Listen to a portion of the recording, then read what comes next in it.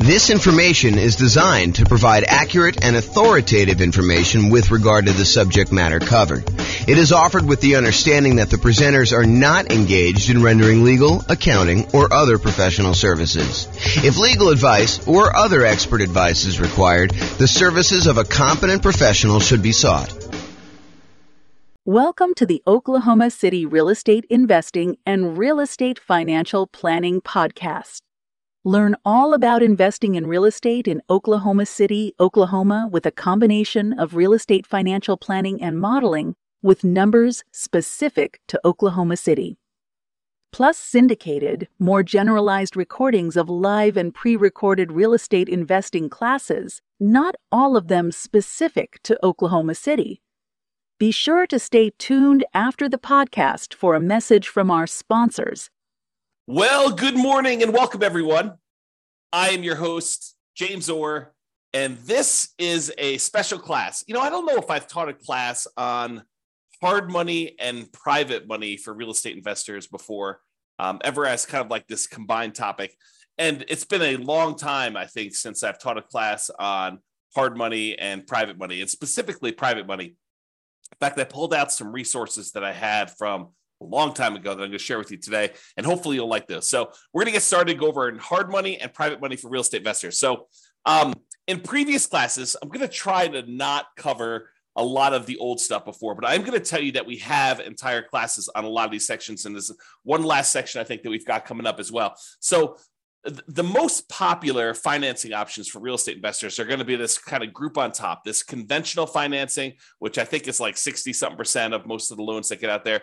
FHA, which I think is the next largest group. VA, which is the next largest group after that, I think, and that's around 10% of all loans are VA loans. Then when you got USDA and portfolio loans, and the portfolio loans are the ones you get usually when you get above 10 loan limit, and or if you're doing some more unusual things with those. So those are the kind of big group of the most common financing things that you're going to do. And we have lots of classes on those. We've got classes on low down payment, no down payment, conventional financing. I've got a whole separate class on VA financing, a whole separate class on the portfolio loans that we just did. And then you've got this whole secondary group of all of the, I don't know if I'd call them miscellaneous, but they're all these additional financing options that we have covered in some parts and probably need to cover in other parts. And so there's the whole creative financing family, which includes like owner financing, wrap financing, or buying a property subject to the existing mortgage, loan assumption, the lease option, lease purchase, kind of rent to own family, the agreement for deed, the bond for deed, contract for deed, installment land contract, like all those things there. So there's that whole creative financing kind of family of different financing options that are available. And then today we're covering private money and hard money. So we'll go into some detail on those. And then you've got using home equity lines of credit, life insurance policies, self-directed retirement accounts, buying properties for all cash, and then bringing in partners that are usually using one of these other forms, except you're not qualifying for the loan yourself. So I kind of wanted to include all of those as different options. And I think we've got a class coming up to cover the HELOCs, life insurance, self-directed retirement accounts, cash, and partners ones, kind of like a miscellaneous class to cover those last ones. But today we're going to focus in on private money and hard money. And I'm going to start with hard money. So hard money loans are not usually used when we're doing the nomad strategy, where you're buying a property, moving in, living there for a year. You're buying the property as an owner-occupant, getting usually low or nothing down owner-occupant financing rates, moving into the property, living there for a year. It's a requirement of the lender. You're going to sign a piece of paper when you get these owner-occupant loans that require you to move into the property and stay there for at least a year. And usually it's until you save up enough down payment for the next property. Then you go and you buy your next property, again, usually as an owner-occupant with low or nothing down. You move into that property, you convert the previous one to a rental, and you're able to repeat this until you have as many rentals as you want.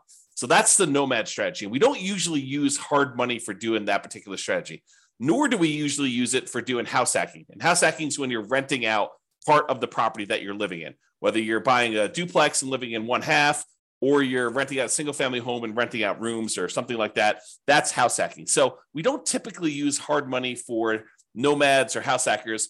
What we do typically use hard money for is buying properties that need to be fixed up and then we're reselling very quickly, or we're doing like a buy, fix up, refi type of strategy, what some people would call the BRRRR strategy, the buy, rehab, rent, refi, and then repeat. So a lot of folks will use hard money to acquire properties that need a lot of work, because in some of those cases, it is hard in order to get loans on properties that are in really rough shape. In other cases, a lot of people use hard money as a easier to get short-term loan. A lot of times they're going to have really high interest rates compared to what you probably can get if you got more traditional conventional financing. But that's what they're going to use those for. Now, when you do hard money, the property is going to be very important to the lender. They're going to want to look at the property and make sure that they believe that this is going to be a valid, safe investment for them to make. Okay. A lot of times they're going to want to see you buying the property at a very significant discount, such that the loan to value is low enough where if they had to step in because you didn't finish the project or you stop making payments on the loan, if there are payments, sometimes they're not.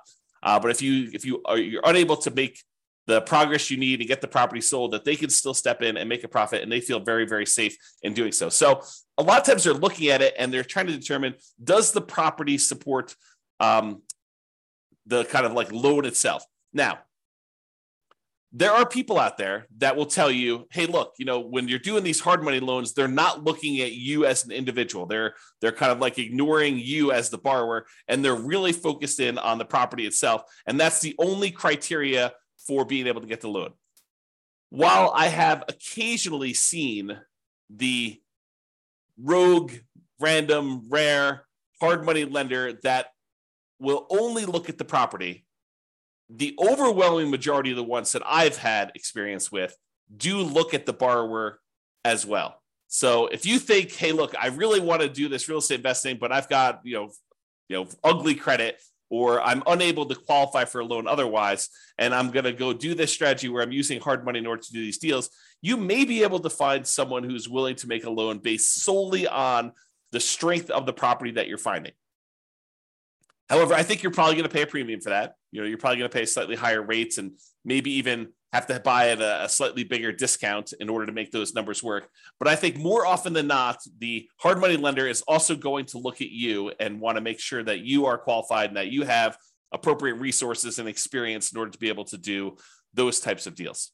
Okay. So you can find hard money lenders, but I don't think that is the norm. I'll say it that way. So how much do you usually pay for hard money? So hard money rates are significantly higher than what you're going to see getting conventional financing, FHA financing, VA financing. And it's usually going to be much shorter in term. So what is the typical rate you might see in a hard money loan? Well, it varies quite a bit. And it varies a little bit based on deal flow in that marketplace and how competitive that marketplace is. So you will see a wide range. I think 10 to 15% is what we've been seeing for a while. Is it very possible with the rise in interest rates that these rates are going to be a little bit higher? Sure, absolutely. Could you find a hard money lender who has a slightly lower rate than that? Sure, I think that you could probably find one, especially if you're doing a bunch of deals and you're able to negotiate some really good terms with that particular lender. Also, I point out that hard money lenders are in the business of loaning money. We're going to talk about private money here in a second, where private money people are people that are not usually in the business of making loans against real estate. Hard money lenders are in the business of making loans against real estate, and so they oftentimes have programs to do this. You may find someone who is either really flexible and likes to wheel and deal and structure their own terms on every deal independently, or someone who's brand new and doesn't have the full details of their own kind of like hard money loan programs all fleshed out, and they're willing to be flexible on how we structure it or how you structure it with them. But most of the time, hard money lenders are going to have static programs in place that are like, hey, here's our hard money loan program. Here's the property requirements. Here's the personal requirements for you to do it. And here are the rates for doing it. And a lot of times they'll have rates for, if you've done your first X number of deals with them, or if you've done, more than X number of deals with them, sometimes they'll start giving you discounts on doing those. So a lot of times the rates for hard money are going to be in that, 10 to 15%. Not unusual to see 16, 17, 18. Definitely seen those before. And in addition to the fee of the rate of the loan, they're typically going to charge you points. And a point is a percent of the loan amount that you're borrowing. So if you're going and you're getting $100,000 loan and they're charging you 2 points, then they're charging you $2,000 in addition to the interest on the loan in order to be able to get that loan. And I don't think it's unusual to see, 2, 3, 4 points on those. There are some hard money lender companies out there that they are going and raising money from people in the general public, and the people are the actual funders of the loan. That's where the money is coming from. But the person out there seeking the kind of investors to put in the money for the loans, and then the real estate investors who are buying the properties and they're putting them together, sometimes they will collect the points on the loan. It's a relatively common way to set this up, although not the only way to set this up. But a lot of times they'll say, hey, look, the 15% interest that we're charging you for the loan, the background investor who actually has the money is the one coming in and giving us the money, and they're getting paid the 15%. And then the 3 points or the 4 points or the 5 points or whatever, that is what I'm paid for going out there and putting you two together and coordinating this and overseeing it and managing the process. So that is a common way that we sometimes see hard money lenders set up doing that. Now, these rates can change over time. So you may go out there and be finding 12% today or 15% today or 17% today. And you may find that over time that these rates can vary up and down depending on supply and demand in your marketplace. Hard money loans are often shorter term loans. They're typically not going to be a 30-year fixed rate financing type of situation. Although I've seen some hard money lenders offer like a longer term, sometimes like 2 or 5 year program where they're using hard money loans in order to fund sort of like a shorter term, midterm, I guess it's more of a midterm rental property where you're able to acquire the property, rent it out for a year or two, let things kind of settle in season, and then you're able to kind of replace that loan with some type of longer term financing. But the overwhelming majority of the hard money loans, especially ones that people are using for fix and flips or doing the BRRRR strategy, are going to be in this 3 to 12 month range. And for those of you that are doing the BRRRR strategy, my understanding is that the exit financing requirements have changed recently. And now they are requiring that you actually season the property for a full year. So you'll need to have this hard money loan in place for 12 months to be able to get your kind of like 30-year fixed rate financing on the way out in most cases, unless you're getting creative and using some type of unusual portfolio financing where they're not requiring that in the midterm. Okay, so a lot of times they're going to be shorter term loans, like 3 months on the really short side. 6 months is really common from what I've seen, and I don't think it's unusual to have 12 months. Some of them will structure these things so they'll be like, hey, look, it's 6 months. It's 15% and 2 points in order to get the loan for the first 6 months. After that, if you want to extend for another 6 months, it's another point or two, and the interest rate's still the same for that. And so they may structure it where you have to pay additional points in order to extend your loan for an additional term. So be careful when you're planning this and understand, especially if you're brand new and you don't really have a good understanding of the timeline for how long it's going to take for you to get your property fixed up, on the market, marketed, sold, and closed, because sometimes those things are independent, different time periods for a lot of those. And some people don't estimate that time correctly. They think, I'll get this on the market, I'll get a contract within 30 days, and I'll be closed within 30 more days. And so they can only give themselves 60 days to get the property marketed and sold. And that's not always the case. I'll say that way. So maximum loan to value, this can vary quite a bit depending on which hard money lender you're using.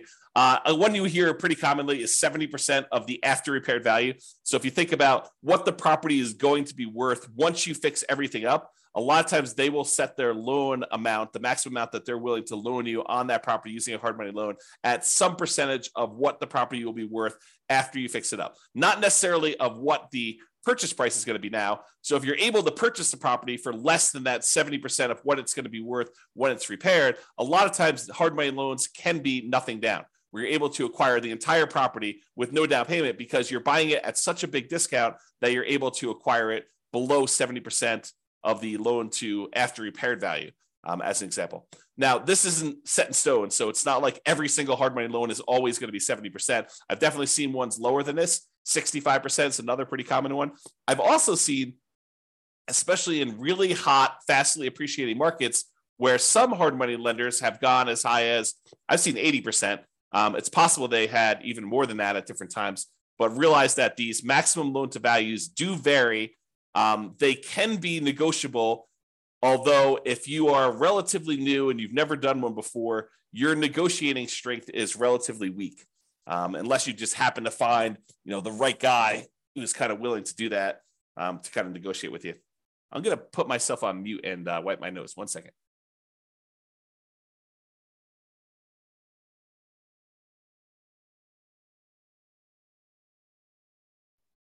Okay, I'm back. Sorry, I had to wipe my nose there. Okay, so we talked about that maximum loan to value being in that sort of 70%, 65 to 75, I'd say is probably some of the more common numbers I've seen. Now, can you usually borrow the money to purchase the property plus the money to borrow for repairs? And in some cases, yes. But again, you have to buy the property at a low enough price where the lender is willing to include the money for the repairs. It's not like you could buy the property for less than 70% ARV, and then in addition to that, they will loan you the extra 10% you need in hard costs in order to do the repairs on the property.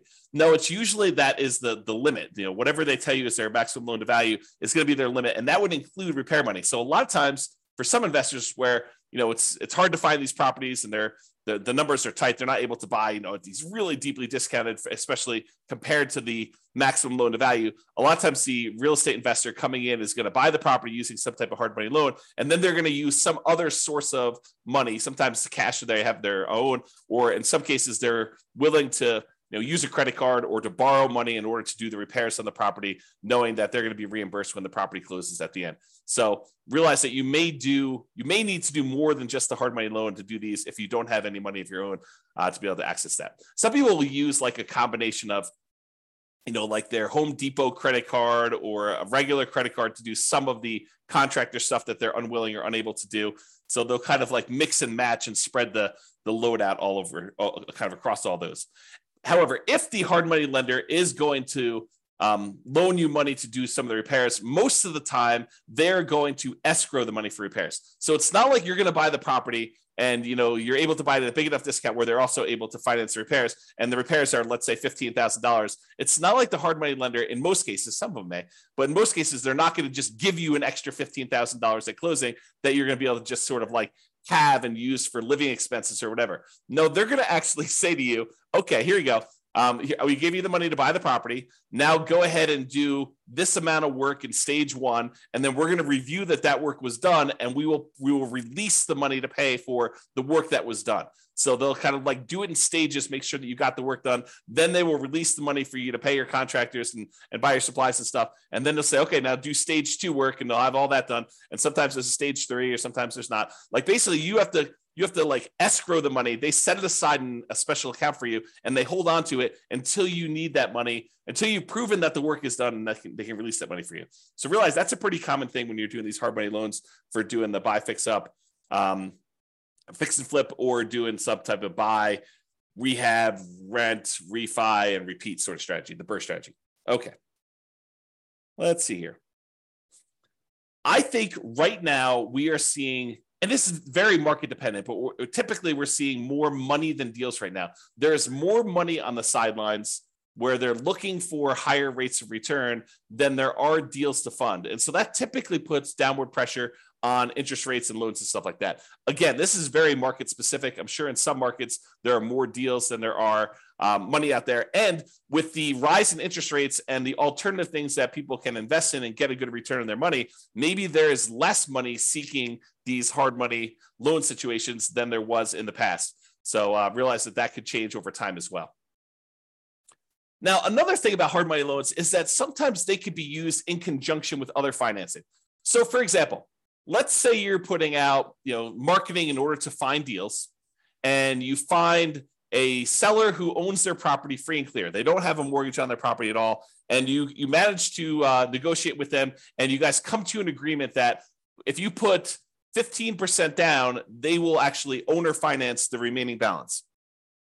So one thing you could do is you could come in, you'd have to negotiate this, of course, but you could come in with a hard money loan, put 20% loan to value, first position, hard money loan on the property at whatever it is, 15% and 2 points, where then you're able to get 15% that you're going to give to the seller as the money that they require down in order to do the owner financing type situation. And then you've actually pulled out 5% in this example as cash that you can use to hold the property, make monthly payments while you're getting it occupied, do any fix up that is required in order to get the property where it needs to be, do some marketing, maybe even pull out, in some rare cases, a little bit of your profit when you acquire the property to kind of fund your marketing, to reimburse you for the marketing you paid in order to get the deal done. So you can use hard money loans as a way to put down payments in conjunction with maybe some other type of creative financing. Now, are you going to be able to do what I just described if you're trying to do like conventional financing or FHA financing or VA financing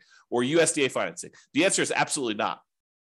So the only way you're able to structure this, where you're able to use a hard money loan in first position and have the seller be in second position, is with some of these creative financing deals like owner financing, or probably not even if you're doing subject to, although I guess you could get creative and structure these with subject to or wrap financing, but they're a little bit less obvious to do. So these are not going to be conventional financing combined with hard money loans in order to be able to do those. They're typically going to be some type of hard money loan in conjunction with some type of owner financing, where the owner is going into second position, because usually the hard money lender is not willing to go in second position. You may be able to find a rogue hard money lender who's willing to go into second position as long as you're at a low enough loan to value and they understand the risk that they're kind of going in, and they may charge you a much higher rate for doing that and higher points. But most of the time, the hard money lender wants to be in that first position when you're doing those loans. Okay, I'm going to talk very briefly about kind of a side note related to hard money loans. And Terry says a lot of hard money lenders don't allow a second position lien. Yep, I think that is true, Terry. If the loan to value is low enough, though, there are some hard money lenders who would absolutely be willing to be in first position with a very low balance loan. For example, you have a $200,000 property and you want to borrow $40,000 on that thing, and you want to use a hard money loan to do that, and the seller is in second position. I think a lot of hard money lenders would allow you to do that. Again, it's negotiated. Not everyone is going to do exactly like that, but you're right. There are some that will not allow a second position, especially if it's a high second position. Like you're borrowing 70% loan to value and they have you put a 30% second on there for the rest of the money. That's probably not going to fly. Okay, so let's go off on this side note. So on the side note about real estate investors, some real estate investors, I'll say, and it's more than just like onesie twosie. I think there's a good percentage of folks, some real estate investors aspire to eventually be hard money lenders. They think to themselves, say, look, eventually I want to get to the point where I've got a bunch of rental properties, but I've also have a lot of cash on hand, and being able to take the money I have and use that to make hard money loans and get 10, 11, 12, 13, 14, 15% return on my money. That seems like an attractive proposition for people. And I think a lot of them believe, and I think this is an incorrect belief, and I'll explain why here in a second. They incorrectly believe that, if I've got $1 million and I'm getting 12% on my money, then I'm getting $120,000 a year that I can live on if I'm getting 12% of my money and I'm doing hard money loans. What they fail to realize is a couple things. Number one is the utilization factor. If you think about the money that a hard money lender has, the full $1 million is probably not going to be completely deployed and invested at the same time all the time. So what it typically might look like is the hard money lender might say, okay, I found an investor who's doing a deal. I'm going to loan them $200,000 on this deal, but I still got $800,000 sitting somewhere else and I'm earning not the 12% on, okay? And then they go and they find another investor, and the other investor says, okay, I need $300,000. They make a $300,000 loan, and now they've got half of their $1 million out at that 12%. But then they still have this other $500,000 that is not earning 12%. And so they're not really earning 12% on their full $1 million at any given time. Then another one comes along and they have $200,000 more out. So they have $700,000 out, but then the first one gets paid back. And so they no longer have that $200,000 out. So now they have $500,000. And then, another investor comes along and they want $600,000, but they don't have $600,000 now because they only have $500,000 left. And so there's this problem of, how much are you utilizing the $1 million or whatever you have as your kind of like investment portfolio for making these hard money loans? And most of the time you don't have all of it out at all the time. Now, some people, some real estate investors will choose to use some type of home equity line of credit on an investment property or their owner occupied property, and they will use that as a buffer. And instead of collecting the full 12%, maybe they're paying depending on when they got the loan, 3, 4, 5, 6, 7% on the money that they're coming out with their HELOC, but then they're loaning it out at 12%. And so they're getting the spread, but they're not borrowing the money unless they actually are using it. So you don't have as much of, I guess it's a different utilization problem for doing that. So realize that if you're trying to do this hard money thing, if you're kind of aspiring to do that as a real estate investor, utilization is going to be a key factor. Getting and keeping all of your money out as much of the time as you possibly can is going to be an issue for a lot of folks. And it is sometimes solved by doing like these home equity lines of credits where you're sourcing the funds from somewhere else and then you're using that, or you're becoming like a hard money lender where you're going out and you're finding a pool of investors that have money that they want to invest, and then it's really not your direct problem. And I say direct because it is a problem for you that your clients don't have their money kind of out and invested all the time, and then you're kind of using your uncle who has $1 million. You're saying, hey, uncle, you've got this home equity line of credit for $1 million. Why don't we, loan this money out to someone at, 12% or 15%. And you're sort of like overseeing the deal and finding the real estate investors who need the money for the hard money loan. And maybe you're collecting the points and maybe you're participating in the percentage they're earning or not. But then your uncle's borrowing the money at 5% and he's getting 11% and you're getting 1 point, like there's all these different ways to structure it where you're going out there and you're starting the business of doing this. I'll also point out, which we'll talk about here when we talk about private lending, is that if you're the one that's going out and you are coordinating, bringing in investors and making these loans on properties, that you probably do need to be licensed. And the licensing may vary. I'm not an expert on licensing by any means. I did talk to my own personal attorney, and I chose to get licensed with the state of Colorado when I was raising private money. It actually was a mortgage, is a special license. It's a mortgage broker dealer license where we're able to create security instruments, basically loans on properties secured by real estate, and you're finding people who want to borrow or loan the money for you. So realize if you're doing this thing where you're doing hard money loans, you're becoming a hard money lender, you probably want to get licensed or at least have a consultation with an attorney to find out what the attorney recommends you get licensed, if at all, in your particular market. Okay, the second part about this, investors aspiring to be hard money lenders, is this idea that you should live on that full interest. So you think, even if you could go loan $1 million out and collect 12% per year, $120,000, a lot of investors think, oh, I can live on that $120,000 and I only need this $1 million and I'm able to collect 12% per year return on that. And so really I'm getting $120,000 a year that I could live on. That's not how that works. If you've studied any type of retirement planning, especially folks in the financial independence, retire early, the FIRE motion, kind of like group of stuff, you'll hear about this concept of the Trinity study or the 4% rule.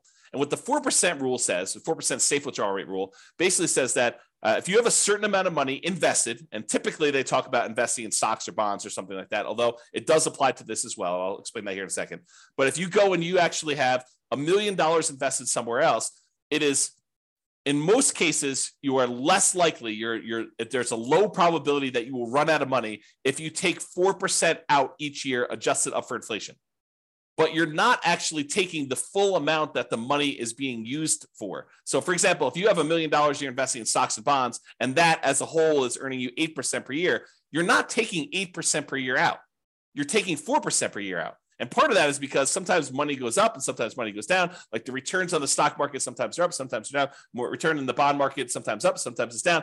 And for the same reason, sometimes when you make investments in real estate, like as a hard money lender, some of these deals don't always go the way you want. Sometimes they go bad and you end up losing money on them. And so you should not think that you could take the full 12% and spend that. You should think of it as another amount of money that is invested in something and use the same, whatever your version of safe withdrawal rate is. Most cases it's going to be between 3 and 5%. I think that's with 4% being the most common that we hear most. But 4% of the money coming out, not 12. So if you have $1 million out there invested at 12%, and besides the utilization factor, maybe you're only taking 4% out safe withdrawal rate. So instead of you thinking you're getting $120,000 a year, you really should only be taking out $40,000 a year, adjusted up for inflation each year. That's the difference. And that's, I think, what a lot of folks who initially aspire to being a hard money lender don't necessarily realize. Okay. All right. With that being said, that is pretty much hard money. For those that are on that have questions about hard money, you're welcome to queue those up. I will cover them after I cover private financing. At least I will try to do it. I'm going to cover private financing, and then if you have any questions about that, please queue those up, and I'll usually handle those at the end as well. Okay, so now let's talk about private financing. We've talked about hard money lenders. Hard money lenders are people who are in the business of making loans against real estate. Private financing are those that are not necessarily in the business of making loans against real estate, like grandma. So you're at Thanksgiving dinner, you're talking to grandma about this new real estate investing thing you're doing, and you're kind of venting to grandma that you're having to pay 15% in order to get these hard money loans in order to buy these fixer-upper properties that you're kind of using. And grandma's like, that's crazy. I've got my money in CDs at the bank and I'm only earning 3%. And she's like, why don't I loan you the money and you can pay me 6%? And it's a lot better than you paying someone else 15 and I make money too. And you're like, grandma, that sounds like a great plan. I'll go ahead and use you in order to do my loans in the future property. And I don't have to go use this hard money lender anymore. And it's cheaper for me and it's better for you. Okay. So that's the idea behind private financing. We don't typically use these for nomads or house hackers. If you're doing that nomad strategy or the house hacking strategy, most of the time, you're going to want to get these 30-year fixed rate, long-term financing loans from the bank to do this. You could use private financing, but most of the time we're getting a bank to loan us money at these really great interest rates to do that. So not typically used for nomads or house hackers. It typically is, excuse me, let me clear my throat 1 second. I'll mute myself again. Okay, I'm back. So usually we're talking to friends and family and sometimes other private lenders in order to get this type of private financing. So this is not like you're advertising to find private financing, although some people believe that it is.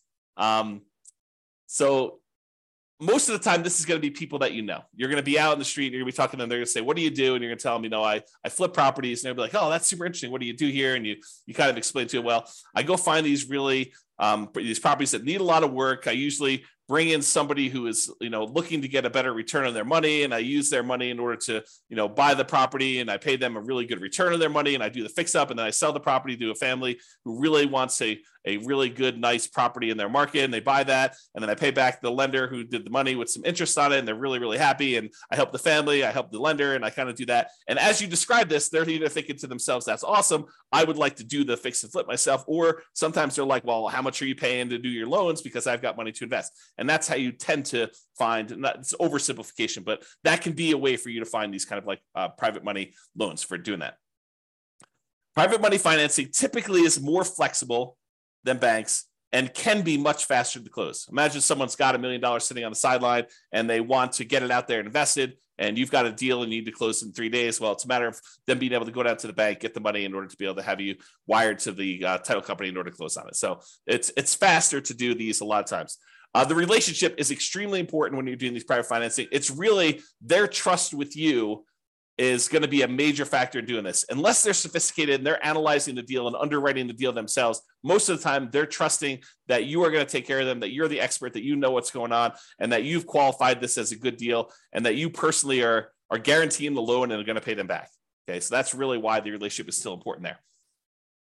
So your financial statements is probably still important. However, they may never ask. Okay, but they may ask you, hey, have you done these before? You may see like the normal range of questions that someone who is skeptical about giving someone that they know at different levels. If it's grandma, she probably knows you pretty well, but this could be, a coworker or something like that who but doesn't really know you super, super well. So they may ask you some questions about your financial situation in order to qualify for that. What is the typical range for private financing? It's all over the place. It's whatever you can negotiate, but I think in that kind of like 4 to 8% range is probably in the ballpark, probably more toward the higher end with interest rates going up. And this can change over time. As money becomes more expensive, people feel less compelled to move to do something like this when they can get 5% in a CD. So if we see CDs go up to 5 or 6 or 7%, then, they may want a premium over what they can put in the CD and get as a return on that. So the range can vary. It's completely negotiated between you and the private financing person. But, typically in that, 4 to 8% range can be there. And I think over time you find cheaper money, right? You go ask the first person, they tell you 10, and maybe you use 10 on a deal, but you're constantly looking for someone else to borrow the money. And when the next person asks you kind of like, how much are you paying? You tell them 9. And if you find someone who's willing to do 9, then you start using the 9 person, you stop using the 10 person, and you kind of work your way down until you find more and more reasonable money over time. And some real estate investors will actually, they'll have money out on deals, especially if they're using private financing for more of like intermediate term deals instead of doing like 3 or 6 months or a year. Maybe they have got like a 5-year term on their money. And if they've got lower money than what they currently have out, they will replace it and pay the old person back. So for example, let's say you have a deal where you've got money out and you can have that money out for 5 years. And let's say it's at 7%. But then you're talking to someone else, and you're telling them, okay, we're probably loading in the 6.5% or 6% range if we're doing these hard money loans, or the private money loans rather, for the next 5 years. And they're like, well, I've got, $500,000 I'd like to place right away. And you're like, okay, well, I can replace you. I can replace someone who've got a little higher financing. Are you okay with that? And you kind of work it out between all of them. And you replace the higher 7% ones with now 6.5% or 6% money. And you're able to kind of like do that. Now, the other thing you could do, this is like part of the negotiation strategy if you decide this is a way you'd like to operate, but you could tell people, look, I've got, $500,000 out right now at 6%. If you want me to place your money right away, it'd have to be good enough for me to be willing to pay off that 6% one and have your money out there. They may say, well, I'd be okay with 5.5 as long as you're using it right now and you're going to keep it out there for 5 years. So you negotiate the terms of whatever you're willing to do. And then you could kind of use the existing financing you have in order to improve your position and kind of do that money there. Okay. With that being said, I want to warn you about something, and I want you to understand why this can be potentially problematic and why we're specifically talking about it with private financing. So sometimes you will go find a private financing person who is wanting to loan you money where they don't need the money right away. They don't need the return right away. They're kind of like okay with getting a really good return, but they don't necessarily need the cash flow right now. So for example, one of the more common ones is someone has a self-directed retirement account where they want to loan you the money. Whether they get paid interest monthly or they get paid their interest all in one big lump sum at the end when you pay back the entire loan, they don't care because the amount of money in their account is not actively being used as they're kind of like growing this account there. So they don't really care if you're making monthly payments. So you're really putting their investment into the deal, and their deal, the amount that you owe them, is actually increasing over time. And there may be some advantages for you to do this. I'm not going to get into deal structuring, but there may be some advantages for you to do this for improving cash flow or how you're structuring this, where this is advantageous to you, not having to make this monthly payment, at least in the short term. And so they've got, let's call it, let's say they did a smaller loan. Let's say they did a $100,000 loan on this, and they're actually allowing their interest to accrue. So at the end of the year, let's say they're getting 6%. So at the end of the year, they owe, you owe them 106. They've earned $6,000 on $100,000 that they have out. And then the next year, you owe them 6% interest on the 106. So it's 1012 plus a little bit extra for the interest on that. So really over time, their balance is growing, and that's happening there. And then eventually you decide to replace the money that you owe them with another private lender. And you go and you pay back this $100,000 original loan plus the $6,000 in interest plus let's call it $7,000 interest in year 2 plus the $8,000 in interest in year 3. So you're paying them back their initial investment plus the returns that they earn. And you're doing that with money that you're bringing in from the outside from another investor coming in. What does that sound like to you? It should sound like a Ponzi scheme because you're actually paying off the previous investors, their initial investment and the return that they've earned with new money coming in from another investor. So it should sound like a Ponzi scheme to you because that's what a Ponzi scheme is, right? And then a person who's coming in, they're collecting money and they're paying out the returns and stuff by another investor coming in. So you inadvertently, without really thinking you're doing some type of Ponzi scheme, you actually came in, you said, okay, we structured this great loan. You're happy getting, the amount of money you borrowed and some interest on it. And we're allowing that interest to accrue, which is totally fine. There's nothing wrong with that in and of itself. And then over time, you're like, okay, now you want to get out of this loan. And maybe it's as innocent as that, right? They call you and they're like, hey, look, I finally need this money out. And you're like, hey, no problem. I'll replace you with another one of my private lenders. And you come in and you bring in another private lender to pay off that $100,000 plus whatever they own. Now you've inadvertently kind of like formed this Ponzi scheme situation where you're paying off an old investor with a new investor and you're paying them their actual returns using that. So you got to be really, really careful that you don't structure this and get advice from an attorney to avoid this situation if it comes up for you. If you're, and even even the idea of replacing the loan is kind of on this borderline edge of this Ponzi scheme, right? Like you're taking one investor's money and you're replacing it with another investor coming into the deal. So definitely talk to your attorney and make sure that you feel really comfortable with the way that you're structuring these and you're doing that. So that's what I wanted to warn you about. It's kind of like this concept of inadvertently setting up a Ponzi scheme to do this. And we don't usually see it as much with commercial lenders.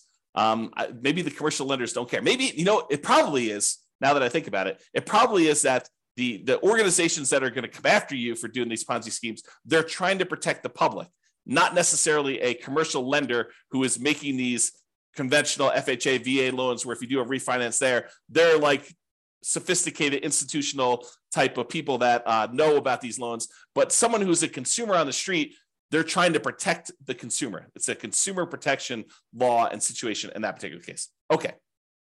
So I wanted to cover that in case you never thought about it that way.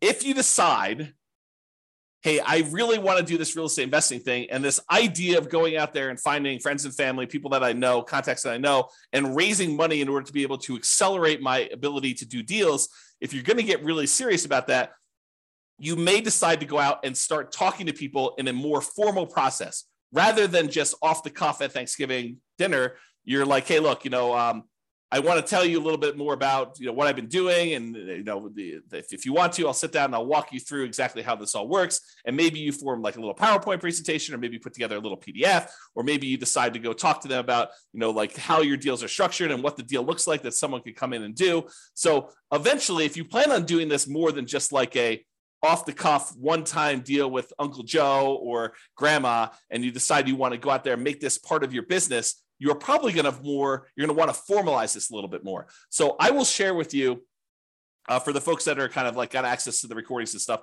I will share with you an old PDF. I'll kind of let you glance at it really quick, but I'll share with you an old PDF that you may want to use as sort of a very rough sample starting point of what you may want to use as a baseline for creating your own private financing presentation there.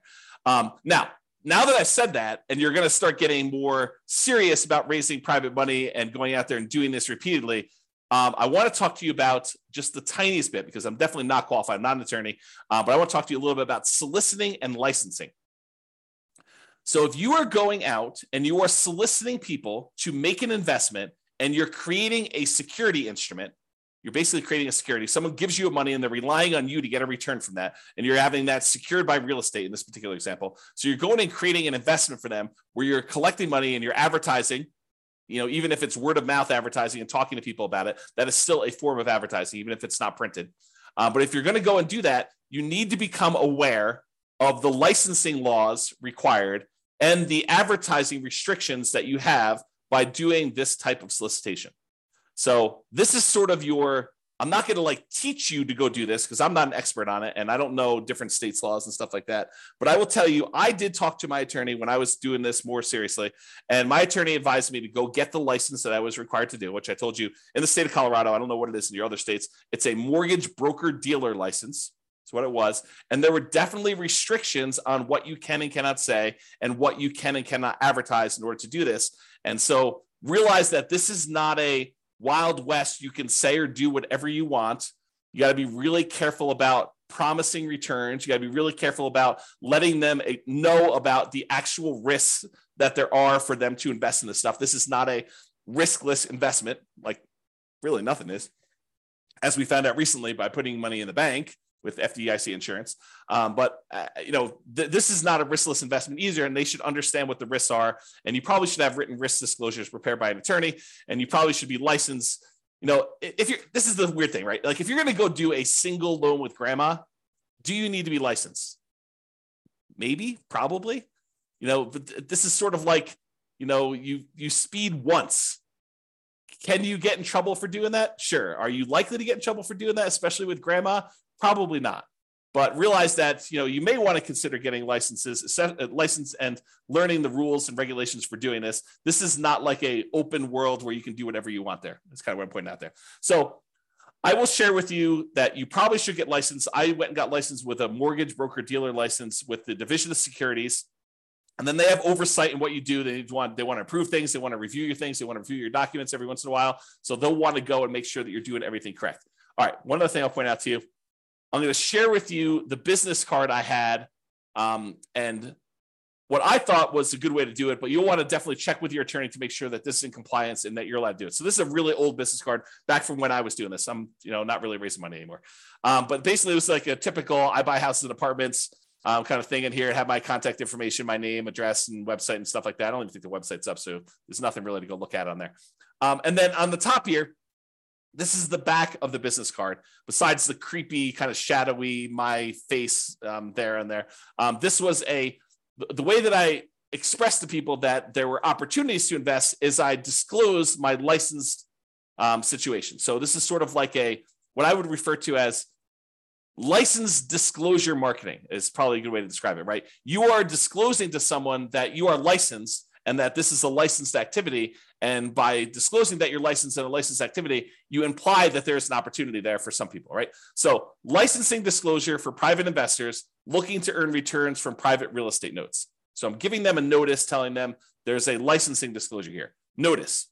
And then it was my LLC name here. The one that was the mortgage broker dealer licensee is a mortgage broker dealer licensed by the Colorado Division of Securities to create notes paying interest secured by a deed of trust on real estate for private individuals seeking those investments.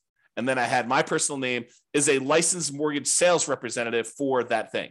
So I just disclosed to them through my licensing disclosure that I am licensed to do this in case you had an interest to do that. So that was sort of a possible workaround for directly soliciting for these loans is that you actually advertise your licensing and that this is a licensed activity and you can kind of get people there. Okay, so this is a kind of like really quick big picture overview. I realize you can't see all this stuff, but this is all of the things in my private lender program, kind of like PDF that I would hand out when I'd sit down with someone to talk to them about doing private loans. It's a 25-page document and you could just kind of get a glance at what's going on there. But I will upload this to the place where I'm going to post the video recording. So if you are accessing that, look for the link if you're watching the recording after the fact or whatever it is there. Okay, so that's all I got on private financing and the hard money lending. If you've got questions, go ahead and queue those up, but I'm going to kind of go through the conclusion here. So many traditional long-term buy and hold real estate investors will choose to use some type of conventional financing, then portfolio financing. So they're not going to deal with hard money lenders or private lenders at all. Many house hackers and nomads are going to choose to utilize like the low and nothing down financing options like VA loans and USDA and FHA and conventional loans. Those buying apartments of 5+ units will likely be utilizing commercial financing, which we covered, I think, yesterday. However, some real estate investors will choose to utilize private financing and hard money. And those situations I talked about, like you're doing fix and flips or you're doing the BRRRR strategy, or you're, kind of like short-term financing things with, private loans or something like that. So this is especially true for those that are doing that. So that is all I've got. Any final questions before we end for today? You guys have been really quiet. Besides Terry. All right. Doesn't look like there's any questions, so I'm going to call it. Thank you, everybody. We will see you tomorrow. You're very, very welcome, Terry. See you all tomorrow. Bye-bye for now. With home prices up, mortgage interest rates up, and rents up, but not quite enough to counteract the higher prices and interest rates, cash flow on rental properties in Oklahoma City is harder than ever. Book a call with the Real Estate Financial Planner to apply our proprietary 88 strategies to improve cash flow on your rentals. See the show notes for a link to schedule your call and improve your cash flow today. If you're a real estate agent, lender, or professional in Oklahoma City that wants to help our real estate investor listeners, consider reaching out to learn about collaboration opportunities with this podcast. We'd love to add more value to our listeners by having you assist our investors buy, sell, and finance their real estate investments. See the show notes to schedule a call to discuss collaboration opportunities.